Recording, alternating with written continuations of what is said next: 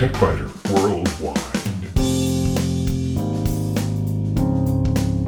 It's the High Tech Podcast in plain English with an hour's worth of news in about 20 minutes. That's because we leave out the commercials, the station breaks, the sports, and most of the jingles.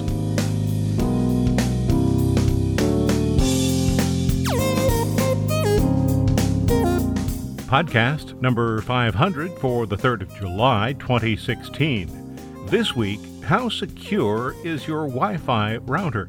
You're probably not running a completely open router, but there may still be ways to improve it. The podcast is now 10 years old, 500 episodes, and TechBiter, formerly Technology Corner, has been around for 30 years. I can't help but look back a bit. In short circuits, Windows 10's Anniversary Edition will be available on August 2nd, and if you want to get it without charge, you need to upgrade to Windows 10 no later than July 29th. But one person who didn't want Windows 10 has now won a lawsuit against Microsoft. Now you can stuff 4 terabytes of data onto a pocket-sized hard drive. In spare parts, only on the website, virtual reality comes to healthcare as a pain management tool, and some tips on how to avoid being the next victim of a data breach.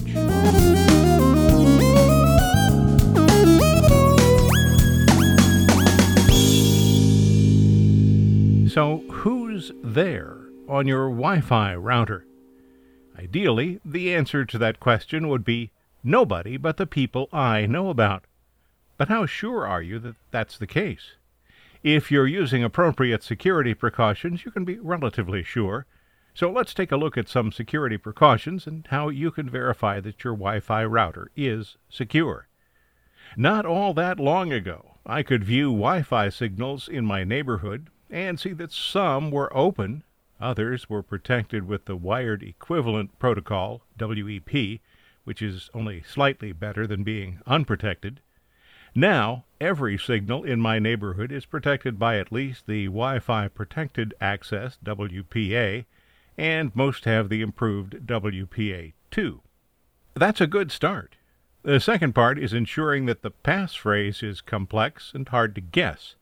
I have a private network. I call it FBI_surveillance_4267, and I have a guest network called Snowden. Both the private network and the guest network have passphrases that are unknown to anyone but me. Creating a passphrase like BlinNet would be bad. Password, or let me in, would be even worse. Your router will have a configuration function. All too often these are configured with the user admin and the password. How clever. Needless to say, you should change at least the password. Some routers allow the user to change the administrator's username. Most don't. As long as you at least have a strong password, it really doesn't matter. If your router offers the option to set up a guest network, you might be able to allow guests to see each other and to see your private network. I can think of few reasons that I would ever want to enable that function.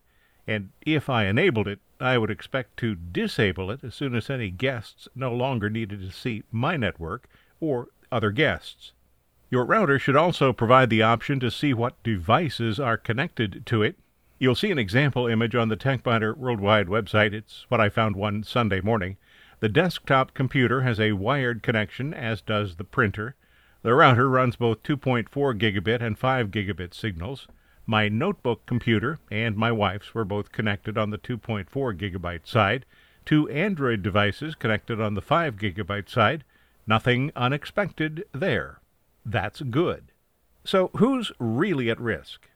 Well, unless you live in a commercial area or in an area with high-density housing, I'm thinking New York City, Chicago, Los Angeles, the risk is minimal. But consider this. In 2011, a man was arrested on child pornography charges. As authorities later determined, the man's Wi-Fi router allowed a neighbor to use it.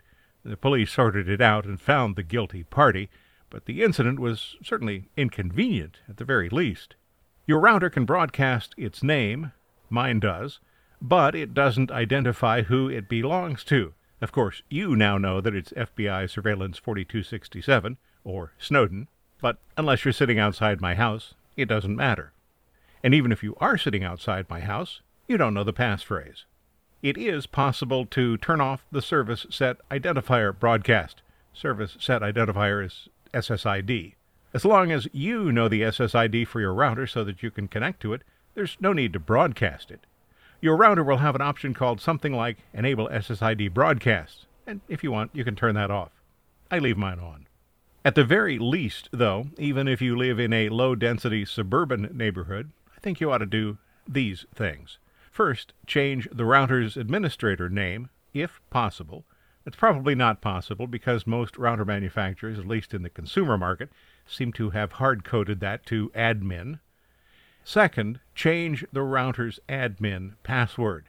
This should always be an option with every router. If it's not, return the router for a refund. Make the password long, strong, and memorable. Third, choose the highest level of security that your router supports. If it supports only WEP or WPA, consider returning it or buying a new one. WPA is the minimum accepted protocol, and be sure to make the passphrase really long and complex if that's what you have. Turn off remote administration. That's point number 4. Some routers have this feature enabled by default, although today most seem to arrive with it disabled. Also, it's a good idea to look for a setting that allows the router to respond to a ping request from the WAN, the Wide Area Network, also known as the Internet, and turn that off. And finally, Universal Plug and Play makes it easier for network devices to discover the router. It also makes it easier for creeps to discover the router. Depending on your ability to figure out how to connect a new device to the router and your level of paranoia, you might want to disable that. For a review of your router's security, consider visiting the Shields Up section of Steve Gibson's website. There's a link to it on the TechBiter Worldwide website. You'll see a screenshot on the TechBiter Worldwide website this week from Gibson's site. That's just one of the features Gibson provides.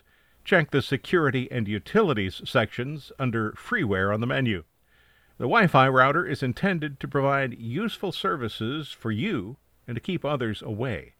A few simple security measures will ensure that it works just the way it's supposed to.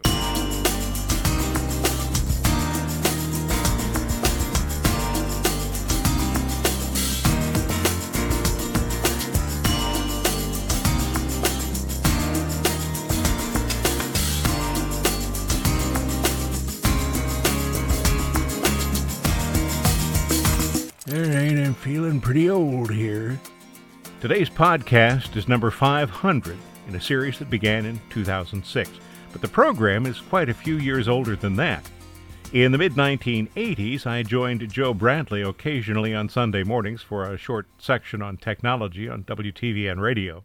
Eventually, it grew from 15 minutes to an hour and continued until 2006. On radio, an hour is about 17 to 20 minutes after you subtract the time taken for commercials, news, sports, weather, jingles, and bumper music. So now you understand why I say the program has about an hour's worth of news in 20 minutes. You know, in some ways, all this is kind of scary. I've been yammering about technology on radio and elsewhere for more than 30 years. The Technology Corner TechBiter Worldwide website has been on the web for more than 20 years, and this is the 10th anniversary of the podcast, number 500. For the past 10 years, the podcast has been 17 to 20 minutes every week. Occasionally, it's shorter. Sometimes it's longer. So, pardon me while we take a couple of minutes to let me gaze at my own navel. And check out the TechBiter Worldwide website for some historical images. Going back to January 4th, 1998. Although I believe I started posting information on the web in about 1996, the earliest proof I can find is 1998. The technology was primitive then. How primitive? Well, consider my lead article back then. It's how to acquire weather forecasts on your computer.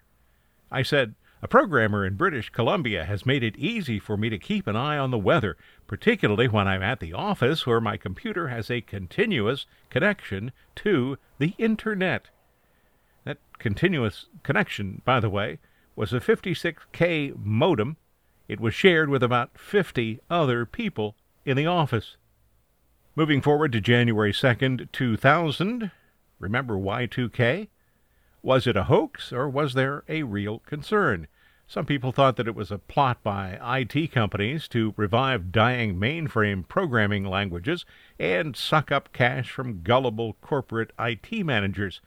Companies certainly did everything they could to create sales based on the concerns, so a lot of old gear was scrapped, and nothing happened. By 2000, I had decided to see if I could improve the looks of the site a bit by using tables for formatting. Remember how narrow screens were in those days? The next image is from January 6th, 2002. One of the big stories in 2002 was still PC Expo in New York City, but it was the last year for the event. The 2001 terrorist attacks and the collapse of technology startups did it in. The show, which at one time filled every possible space in the Javits Convention Center, no longer even filled the main floor.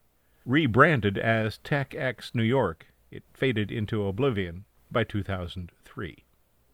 In 2004, I was amazed by screen resolution. I wrote, "A picture is worth 1,920,000 pixels. That's how many pixels are on my screen at the office because I run the monitor at a resolution of 1600 by 1200. At home, it's a mere 1,310,720 pixels because I run that screen at 1280 by 1024. Remember when 640 by 480, 307,200 pixels, was called high resolution?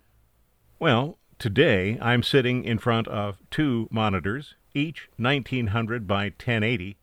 The Surface Pro 4 tablet has a 2736 by 1824 pixel screen, and the MacBook Pro checks in at 2560 by 1600.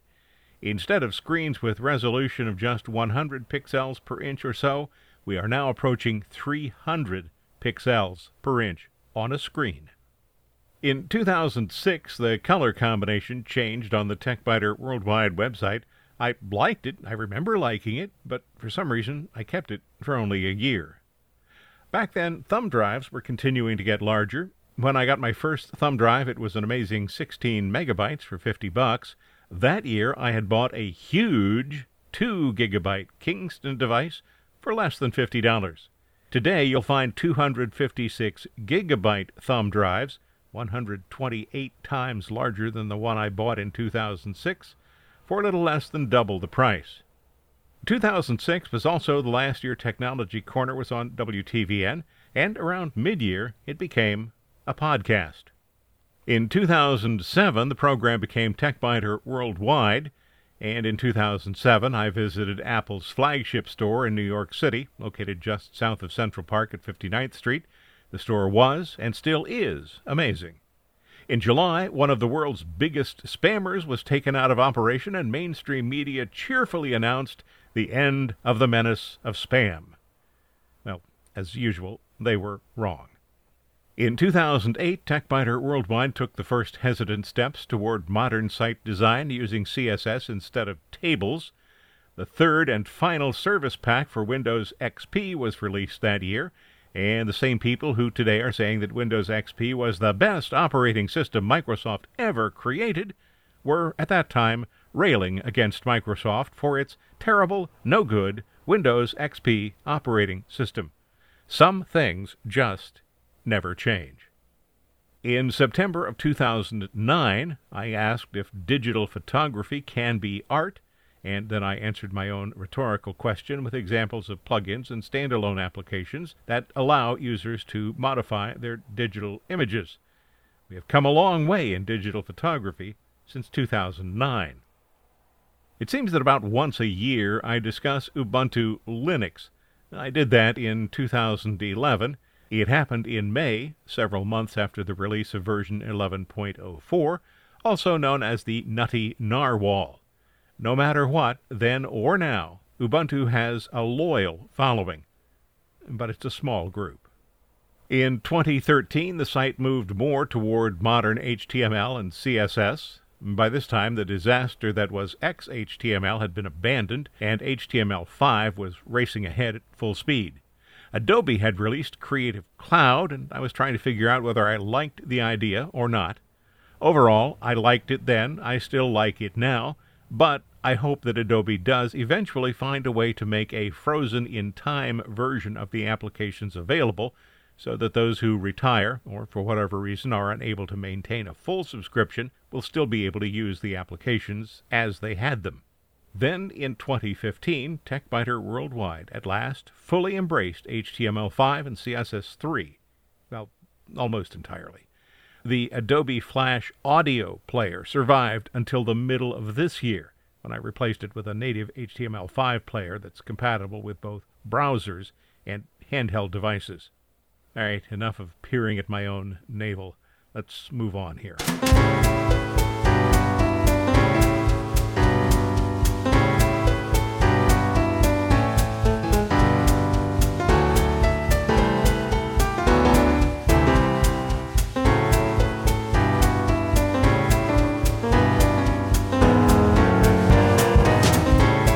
In short circuits, a couple of Microsoft accounts caught my eye this week: the coming Windows 10 anniversary update, and the going of some money from Microsoft to a person who did not want Windows 10.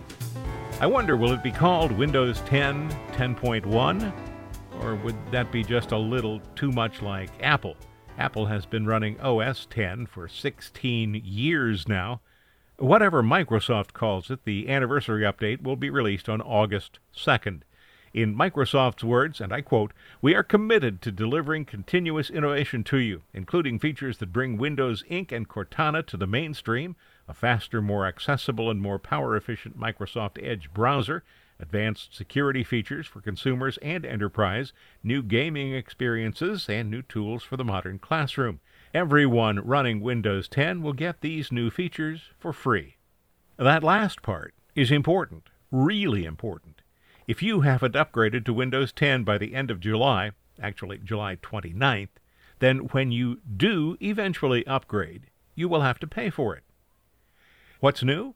Well, an improved Windows Hello allows users to unlock the computer and websites with their face. I've been using Hello on a Surface tablet, and I like the way it works. I look at the computer, and it logs me in. The Edge browser will support the technology. It's unclear, though, whether it'll work with all webcams or just a subset of them. Windows Defender is also being improved, and it'll be able to schedule periodic quick scans of the computer and provide notifications and summaries when the scans are complete and threats are found. Throughout the past year, Microsoft has rolled out a series of small updates. What we'll see in August should be a big one. But what if you don't want Windows 10? Not everybody does. And a California travel agent sued Microsoft, claiming that the company had pushed Windows 10 onto her computer. The court agreed and ordered Microsoft to pay $10,000. That should be enough to buy at least a couple of brand new computers with Windows 10.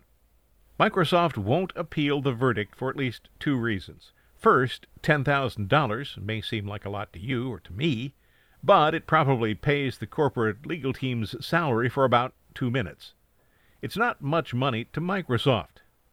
Second, it's unlikely to start a trend. Most people who have upgraded computers to Windows 10 or who have bought new computers with Windows 10 installed like it. Even a fair number of techies show at least some grudging respect for what Microsoft has accomplished.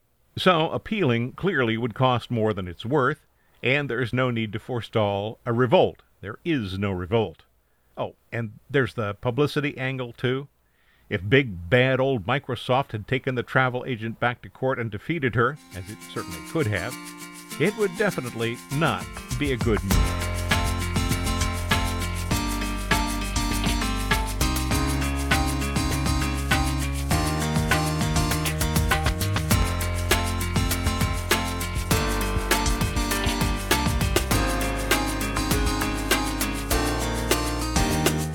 Tiny disk drives you can carry around in your pocket are getting bigger in terms of capacity. Western Digital now offers My Passport drives with up to 4 terabytes of capacity. The pocket-sized drives are popular with people who need to carry around huge amounts of data. The drives have USB 3 connections and come with the Western Digital backup program that includes cloud-ready Dropbox integration and 256-bit AES hardware encryption. My Passport Ultra 4 terabyte portable hard drives have a 3-year limited warranty. They're available right now. The suggested retail price is $160. My Passport for Mac and My Passport Ultra Metal 4 terabyte hard drives will be available next quarter. Available right now in spare parts, but only on the website, virtual reality comes to healthcare as a pain management tool, and some tips on how to avoid being the next victim of a data breach.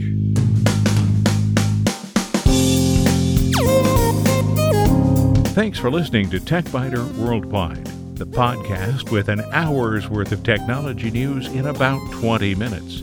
I'm Bill Blinn. Be sure to check out the website, www.techbiter.com. And if you like, send me an email from there. See you next week.